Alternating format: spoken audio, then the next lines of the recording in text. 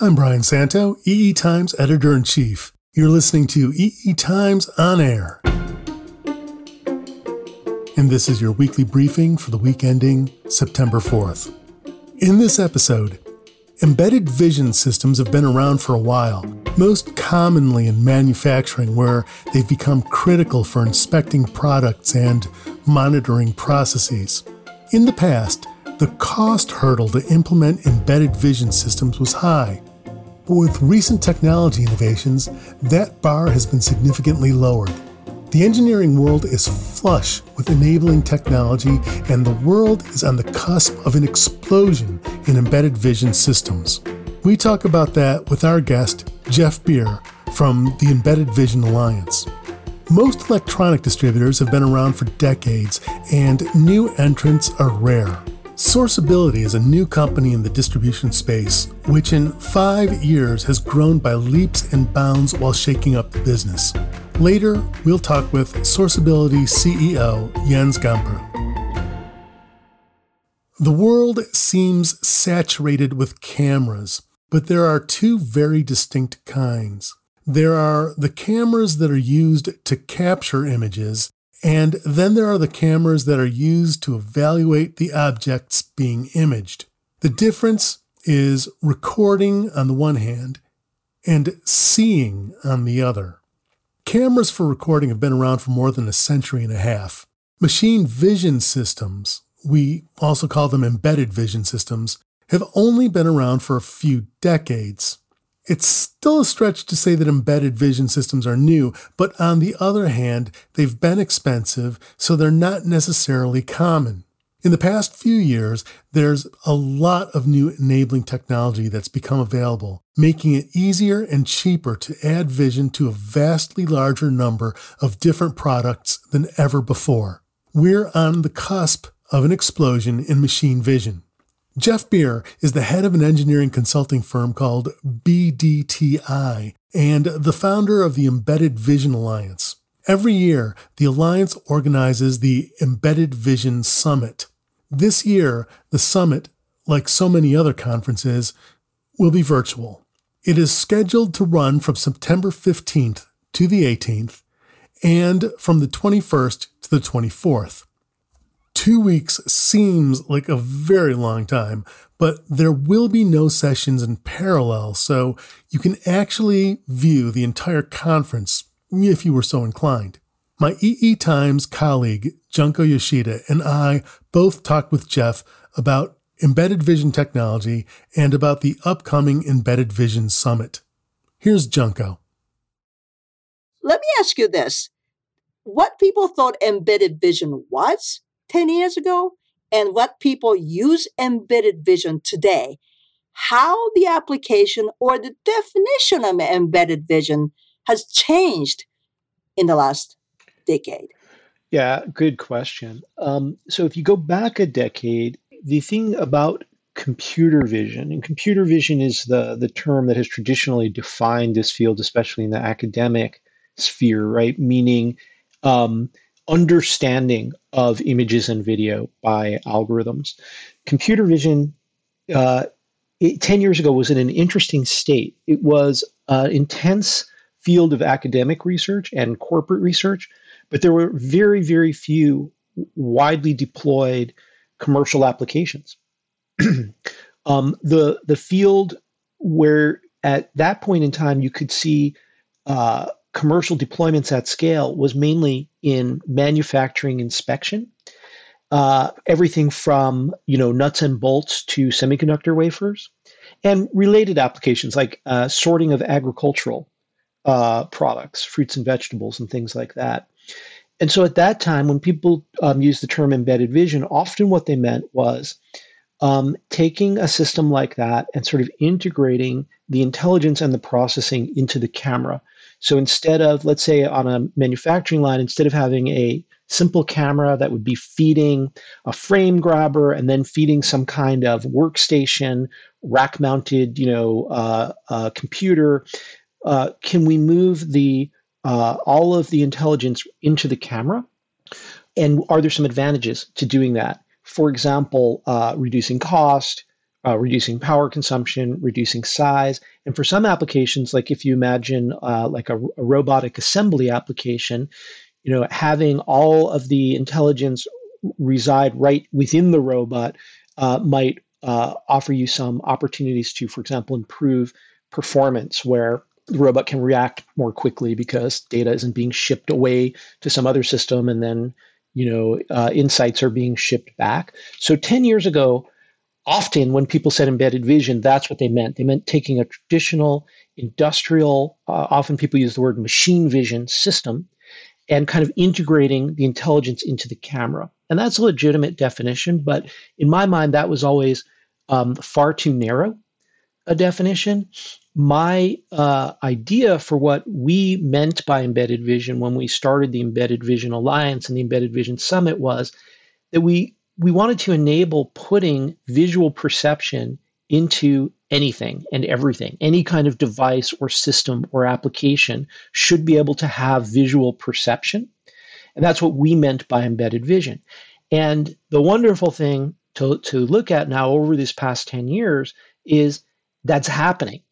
10 years ago, it was really hard to find deployed vision applications. Now they're everywhere. Any car dealership you go into to look at new cars, they've all got cameras, not just to show you the view of what the camera is seeing, but so that the car can warn you of hazards and in some cases actively take protective measures like applying the brakes. Phones, right? Like the Face ID on the latest generation iPhones. That's embedded vision. Everywhere we go now, embedded vision's in retail stores, it's in consumer devices, doorbell cams, physical therapy systems, you name it. And so that to me is super exciting. And that's what we always imagined. What we wanted embedded vision to be was kind of ubiquitous, practical visual perception. All right, that's a good summary. But so, what are the kind of questions the people who attend your Embedded Vision Summit next week, for example, what are the things that people would ask? I mean, the questions that the systems engineers have about embedded vision. How have that changed? Yeah, that's a great question, and there are one of the things that characterizes this field is that so many companies are developing their first embedded vision system because 10 years ago, it wasn't practical. Almost nobody could afford the hardware, had the expertise, et cetera. Now it's really expanding rapidly. And so many companies in every industry are tackling their first embedded vision product development. And it can be pretty overwhelming because there's such a diversity of applications, from a wearable device to some room-sized, medical imaging thing that goes into a hospital. It's very hard to generalize and say, well, what's the best processor? What's the best type of deep neural network? How should I create my training data? It's hard to give general answers that are correct. It's a very much your mileage may vary kind of situation where you have to look at the very specific requirements and constraints of that application and then navigate. Okay, I'm going to need this type of a processor. I'm going to use these kinds of algorithms. I'm going to use this type of approach for creating my training data, these types of frameworks and software tools, and so on. And so for many of people who attend the Embedded Vision Summit, this is what they're trying to figure out is which are the techniques. There's a wide range of techniques and technologies. Which are the techniques and which are the technology building blocks that make sense, that are going to put me on a road to successful product development? And so we try and put up in our program people who are doing these things successfully, who have built commercially deployed systems and applications that incorporate visual perception. And so can speak from experience. Like, well, here's how we did it. Here's what was hard for us. Here's why it was hard. Here's what we tried and didn't work. Here's what we tried and did work. Here's what we learned. Well, that sounds like a nice entree into the program itself. I noticed that one of the overarching themes is edge. And my first question is how edge maps to embedded. Are they the same concept or are they different? And then I wanted to ask you about, you were talking about some of the enabling technologies, and I noticed that the program seems to try to answer some of those questions. There are tracks specifically for how to figure out which SoC to use and how to deal with AI, the training sets that you were talking about. So first question, edge versus embedded, or edge and embedded, and then we'll get to the enablers. Yeah, so a great question. And I would say edge and embedded to me are almost completely overlapping concepts. When we say edge, what we mean is a system where at least some of the processing happens outside of the data center. If all of the processing happens in the data center, that's great, good for you, just not very interesting to us. If at least some of the processing happens somewhere outside the data center, and there are lots of options where that could be, then we consider that edge. And then most of the places where that processing would happen outside the data center are going to be embedded systems, but not all. So for example, you might have an on-premise like data center. Imagine like a big box store. They might have a machine room in the back with some racks of servers. That's their edge processing because they can't send 300 cameras worth of video streams up to the cloud. So they put their own little data center in their store. Is that edge? Absolutely. Is it embedded? I guess not. We would, probably not think of that rack of servers as an embedded system. On the other hand, if they put some or all of the intelligence right in the camera, obviously that would be embedded. So they heavily overlap, edge and embedded, but not quite the same thing in my kind of definition. All right. So then you were talking earlier about the things that engineers want to learn about in order to implement these types of systems, and two of your examples were the processors and the AI inferencing and training sets, and that seems to be to map to the program pretty well. Can you tell us a little bit about what attendees might learn in the SoC sessions and in the AI sessions? Yeah, it's really interesting. So computer vision, embedded vision, deep learning, they're kind of these magical technologies that enable us to take frames of pixels and extract really useful information. The cost is tremendous amount of computation. Many billions, often trillions of operations per second is required to do this in typical real world applications. So if we're going to deploy systems with this kind of capability, an essential requirement is processors that can deliver that kind of performance, but that have price and power consumption and size comparable or compatible with edge or embedded devices. And if you looked at where we were 10 years ago, actually this is one of the things that prompted us to start the Alliance and the Summit, is because we could see that embedded processors were improving to the point where it was starting to become feasible to get the necessary performance. But then, this is around 2010, 2012, then deep learning started to become widely adopted. And deep learning really further exploded the processing requirements, pushing what was high up to stratospheric levels. So now what we needed was not just the steady improvement we were already seeing in embedded processors, but we need some kind of quantum leap in processor performance and efficiency.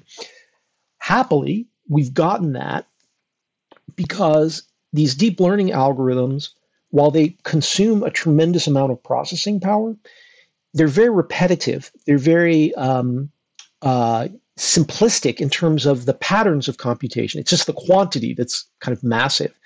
And because of that repetitive, predictable nature, it's much more practical to create processors that are tuned for these architectures, often called domain-specific architectures, that are tuned for these algorithms.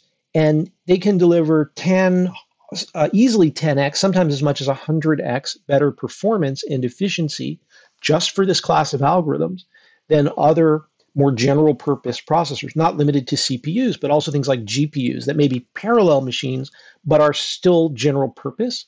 By going to a really special purpose architecture, you can get a tremendous boost in efficiency. So this has created a kind of Cambrian explosion or gold rush in the processor space where we have nearly 100 companies saying, wow, this AI thing's going to be big, especially at the edge. Billions and billions of processors are going to be sold.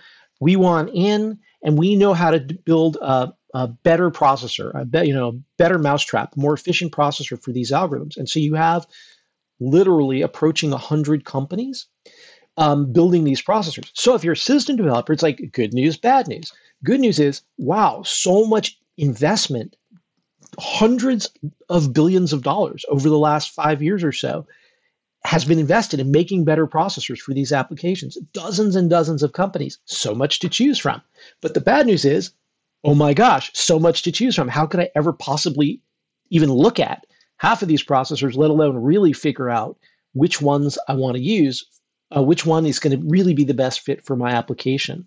And so in our program, we try and really get down to very practical terms for helping people figure out, like, well, this kind of processor in a real world application, what kind of performance can I expect to get out of it? What kind of power consumption can I expect it's going to require? How much versatility is there? Is it only suitable for the deep neural network inference, or can it also handle the other kind of related functions that are often present in these applications? So we have probably a quarter of the program that's either processor suppliers showing here's our unique twist and how we deliver this capability, or it's companies that develop the systems like the robotic floor cleaning machines that are saying, well, here's how we look at the problem and here's how we evaluate processors and select processors for these applications. So that's a big emphasis, not only in the program, but also in the exhibits. Lots of companies showing these latest optimized processors to enable delivering this kind of edge visual AI capability, not for hundreds of dollars and hundreds of watts, but for a few dollars, or worst case, a few tens of dollars and a few watts or less. Is this where we ask you what an over-the-shoulder session is? Yeah, that would be good. So processors, there's been a lot of investment in processors, and that's really important. Another place that there's been a lot of investment is in various kinds of frameworks and development tools. And what we mean by an over-the-shoulder session in our program is it's a roughly 45-minute opportunity to watch over the shoulder of an experienced engineer. Just like in the workplace, you're new to a technology, like, hey, can you show me this thing, how you take the deep neural network and you quantize it from 32-bit floating point to 8-bit fixed point while not degrading the accuracy? Like, I read about the tutorial online, but I'm still a little bit fuzzy about how to actually do it. Kind of like making a souffle or something. Like, it's one thing to read the recipe. It's another thing to actually see an experienced practitioner do it. And then you're like, oh, right, got it. So the over-the-shoulder session is intended to be that. It's intended to have an experienced practitioner show step-by-step, here's how we do it, while you watch over their shoulder and have the opportunity to ask questions. And, the event this year is 100% online. In the past, it's been 100% face-to-face. Going online, we lose some things, we gain some things. One of the things we gain is screen sharing is awesome, right? So in a live setting, it's not quite so easy to do this. You got to set up a big screen and maybe have a stage and so on to be able to demonstrate to a bunch of people this step-by-step process. Online, it's super easy, right? I can just bring up my tools on my screen. I can take you through step-by-step. I can narrate. You can stop me and say, wait a minute, that last thing, I didn't understand that. Could you explain that? So that's what an over-the-shoulder session is at the Embedded Vision Summit this year. So you're putting laser pointer manufacturers out of business right now. Yes, that's been a long aspiration of mine because I find like the effects of laser pointers on conference audiences is like my cats. Like Yeah. you shine a laser pointer up on your side and you can't hold it steady unless you have like a superhuman, grip. So it's like wobbling around and everyone's like eyes and heads are lolling around watching the dot on your slide and they're no longer listening to what you're saying. So I've actually been on a long campaign to outlaw laser pointers in presentations, and this just is my coup de grace here. Yeah. You found the ulterior motive Yeah. for the whole program. It's been my lifelong ambition. This actually sounds really fun. Unlike other conferences, this is really hands-on, isn't it? I mean, I didn't really realize until you started talking about over-the-shoulder thing. Now, but I'm still, getting back to the more traditional conference thing. Um, who is your marquee keynote speakers? If I look at back the history of Embedded Vision Summit, I see some really well-known names. So drop. This is the time to name names, drop names. Yeah, the selection of keynote speakers is something that I personally work on, and I put a lot of care into it because I think that there's an opportunity, if chosen correctly, there's an opportunity for keynote speakers to really excite and inspire people. And a lot of times keynote speeches in conferences are kind of disappointing, I find. And we try and find people who really are going to inspire attendees, bring not just some technical insights, but get their wheels turning about, if they can do that there, then I wonder if I could do this here. And so the keynote speakers we've had who've really, I think, been most memorable are the ones who've had that kind of effect. One is Jan LeCun, who is one of the inventors of deep learning, who was one of our keynote speakers a number of years ago. And I remember a number of people walked out of that talk. This was really the first time they'd seriously looked at deep neural networks and walked out of that talk saying, wow, this changes everything. And it did, right? Deep neural networks, when we do our survey annually of system and application developers who are incorporating visual perception into products, something like 80% of them are now using deep neural networks. 10 years ago, that was 0. 5 years ago, it was under 20%. So in 5 years, it went from under 20% to over 80%. Yeah, it is changing everything. So I would highlight Jan LeCun as one of those really inspirational speakers. Brings technical expertise, but also kind of starting people's wheels turning. Another one from last year is Ramesh Raskar from MIT, from the Media Lab. He comes from a different angle, from thinking about how to manipulate and utilize light in new ways to enable doing things that seem crazy, like could you make a camera that could see around corners or that could read the pages of a closed book?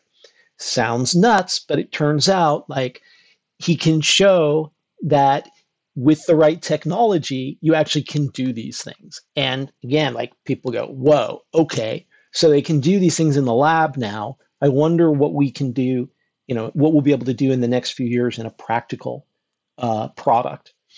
And this year, our keynote speaker is Dave Patterson from UC Berkeley.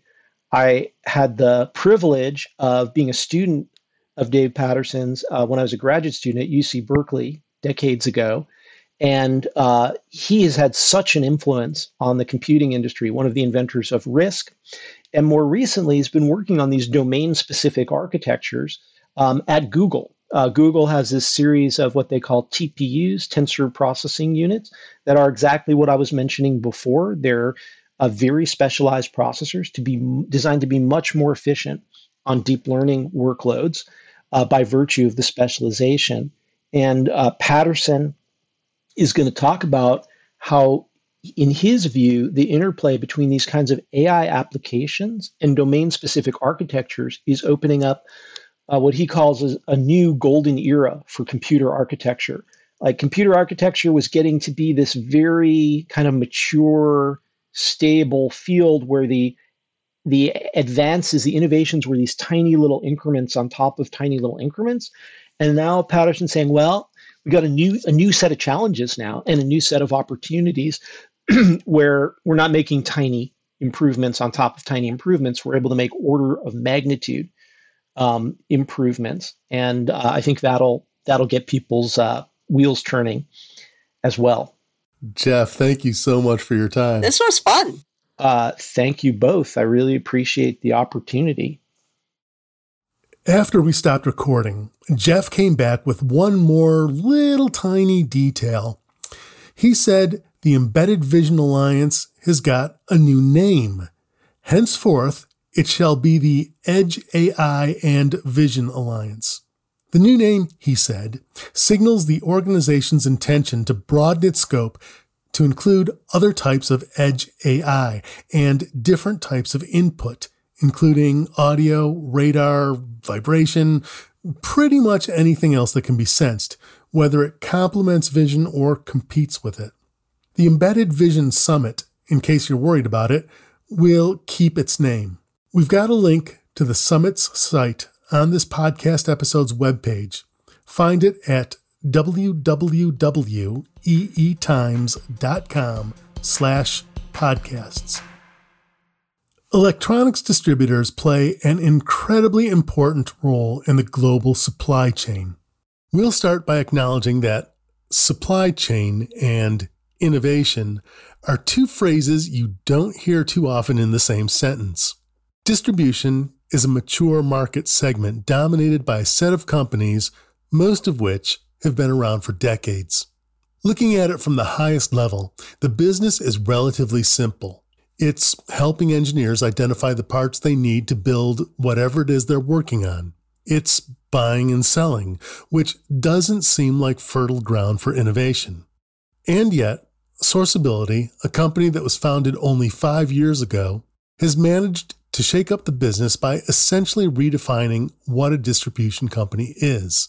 In fact, you'll be hard-pressed to find the word distribution on its website. Rather, Sourceability positions itself as a digital products and services company.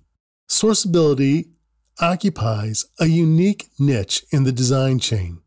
It leads with its tools, notably Source Engine. Engineers use Source Engine to quickly search through the inventories of over 2,600 suppliers for parts that will suit their needs.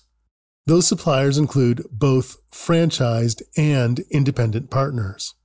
Those are innovations, technology tools, global reach, and a hybrid distribution model. And as things turned out, the company's business approach just happens to be particularly suited for using during a pandemic.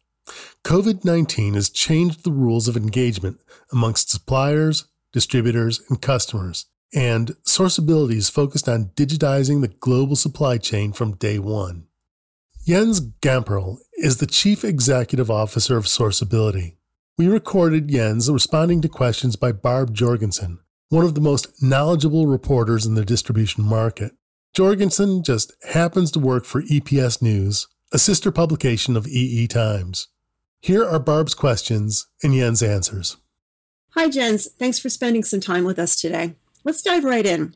The design chain is embracing digitization, but there are many different models. Can you talk about digitization, particularly in terms of a design to production scenario? With the digitalization today, that has changed. You can have instantly information through the internet. You just have to use Google and you get already an impression about all the technical details that you need. You get an impression about availability, about costs, what the lead times would be. So all that information is digital available. So that had a huge impact from that point of view. So on the other hand, it was back then when you developed a product as a developer, you would hand it over then to procurement. Yeah, and then procurement would come back with all this information about the product itself. Say, oh man, it's much too expensive, or the lead time is 40 weeks. So can you design something else? And then the project went back to the designer. So today, with the digital age, you have this information when you start designing a product at your fingertips through the internet. And it's much easier now also to collaborate and bring the designer and the supply chain together. I think that's really important, especially if you look at the go-to-market approach that everyone takes. They say, okay, we start designing a product today, and all the information that you have in the design tools now, that is already available just through the digital process. And I think that is a major change, and it makes building new products and new technology much easier. Let's talk about designers. What have you found to be their biggest challenge, particularly when they're exploring the supply chain? Is it design support, sourcing, finding a partner that can digitally support them both? From my experience, the designer always tries to develop the best product. So he looks in the performance of a product and then put the best tools together. In the past, that's meant it was mainly on the technical side to create a good product. But there's always supply chain who comes back and say, okay, we have to manage the pricing. We have to manage lead times. So I think the challenge was to have all this information in one spot.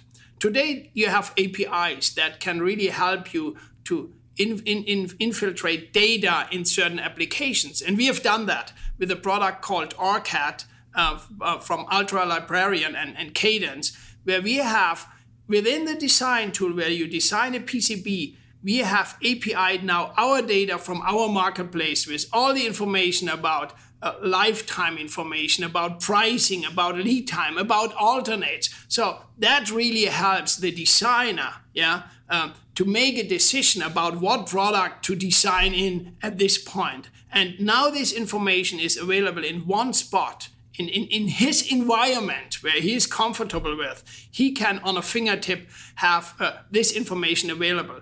And I think it makes him much more comfortable in developing, on one hand, the best technical product, and on the other hand, to understand potential risks in his design when it comes to supply chain and production. Let's talk about procurement. What are the challenges procurement faces?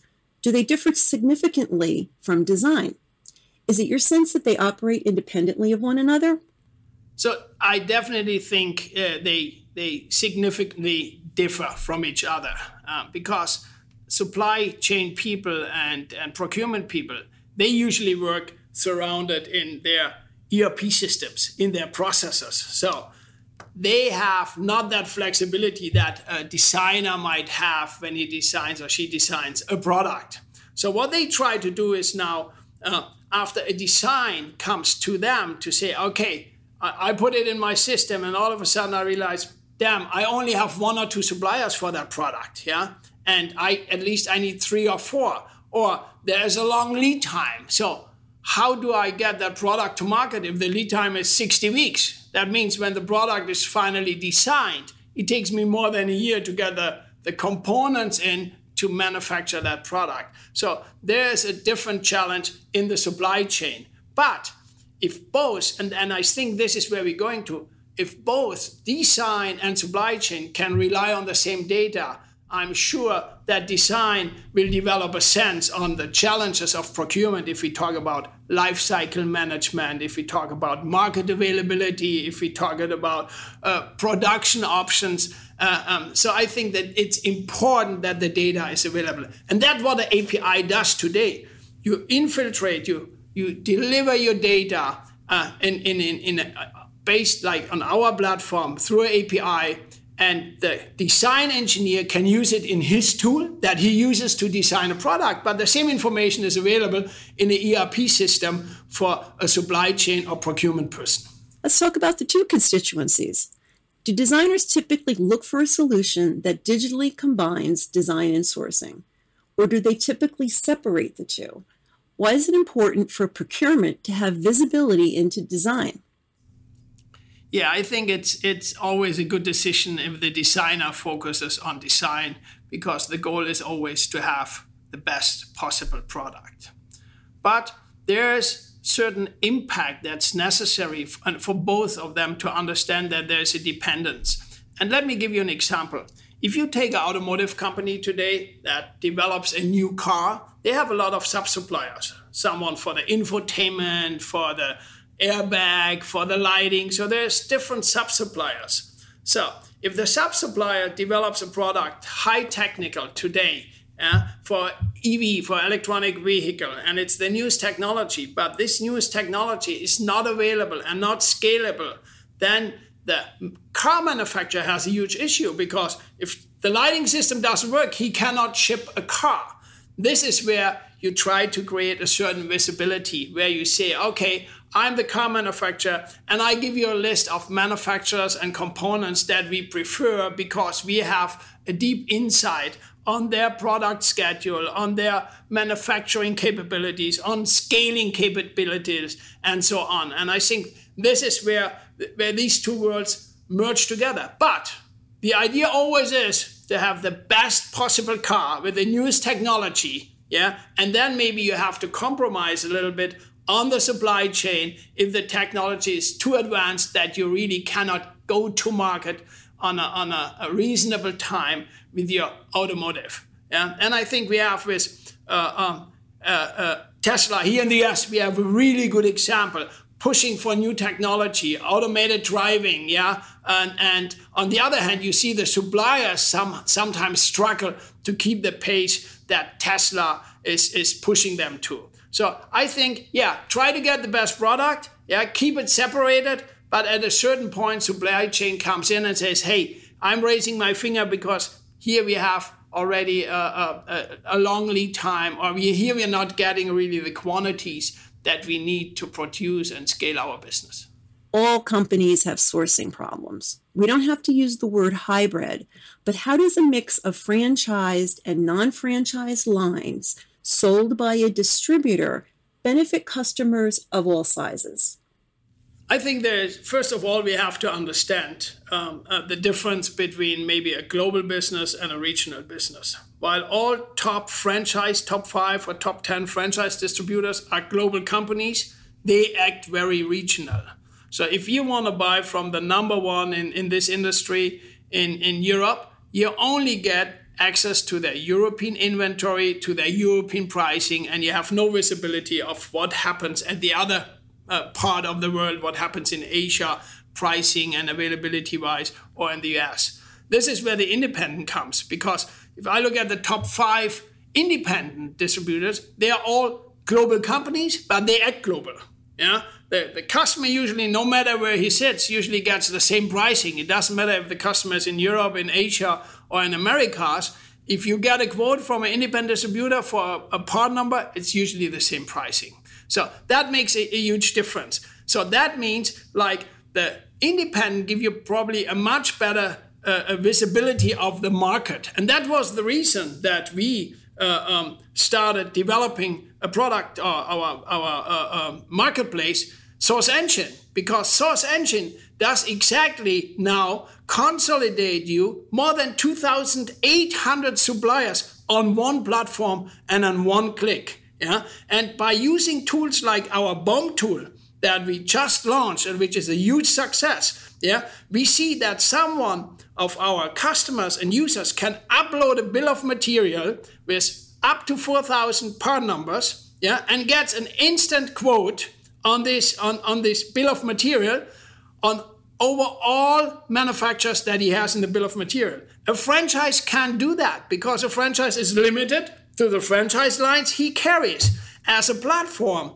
and as a technology developer for the distribution manufacturers in our industry, we already have more than 2,800 suppliers. And if you upload the bill of material, you'll get a quote. And then it's transactionable. So compared to other bill of material tools that are out in the market, you can push a button, one button, and you can source your whole bill of material.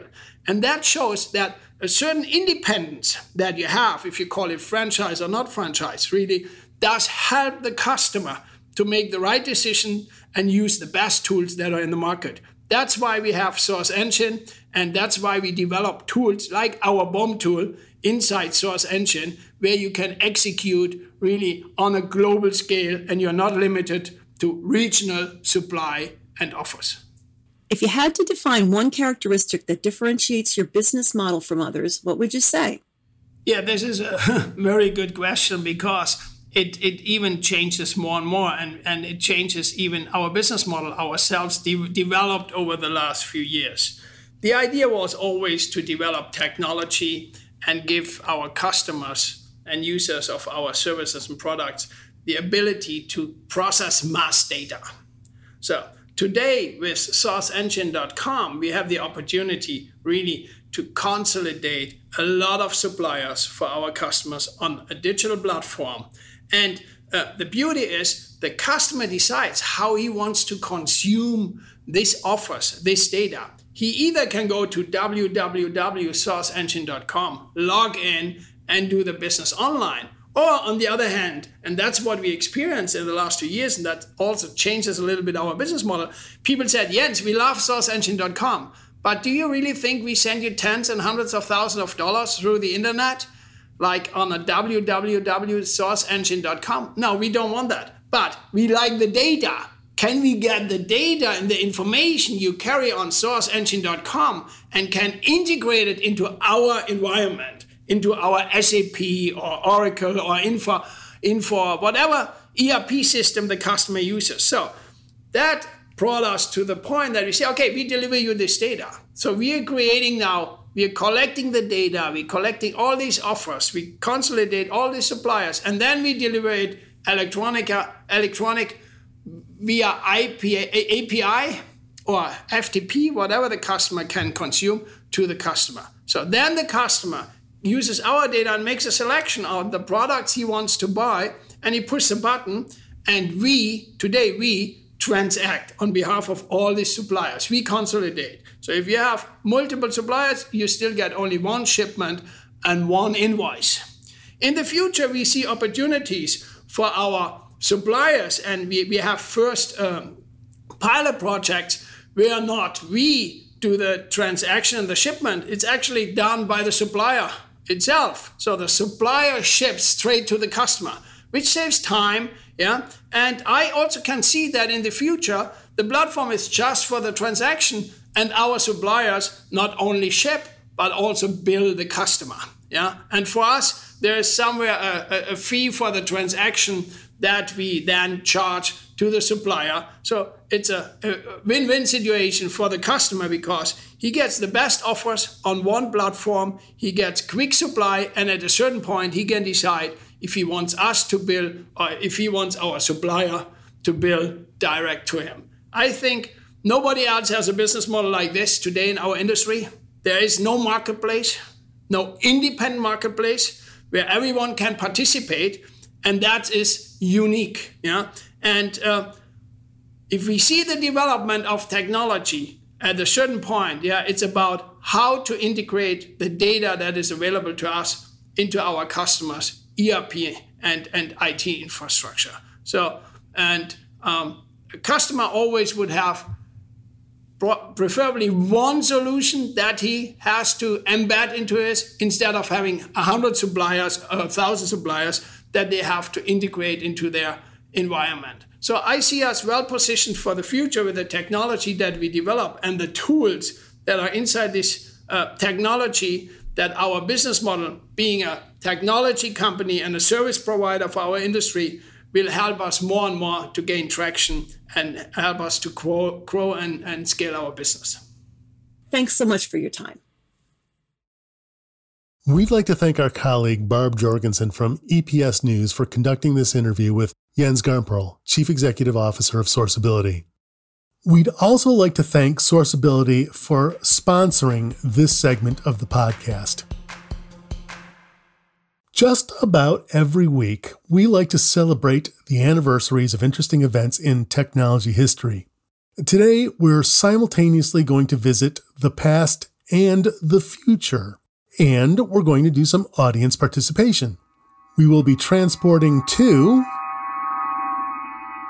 September 8th, 1966, and also sometime around the year 2265, give or take. The date in 1966 was when the first episode of Star Trek aired.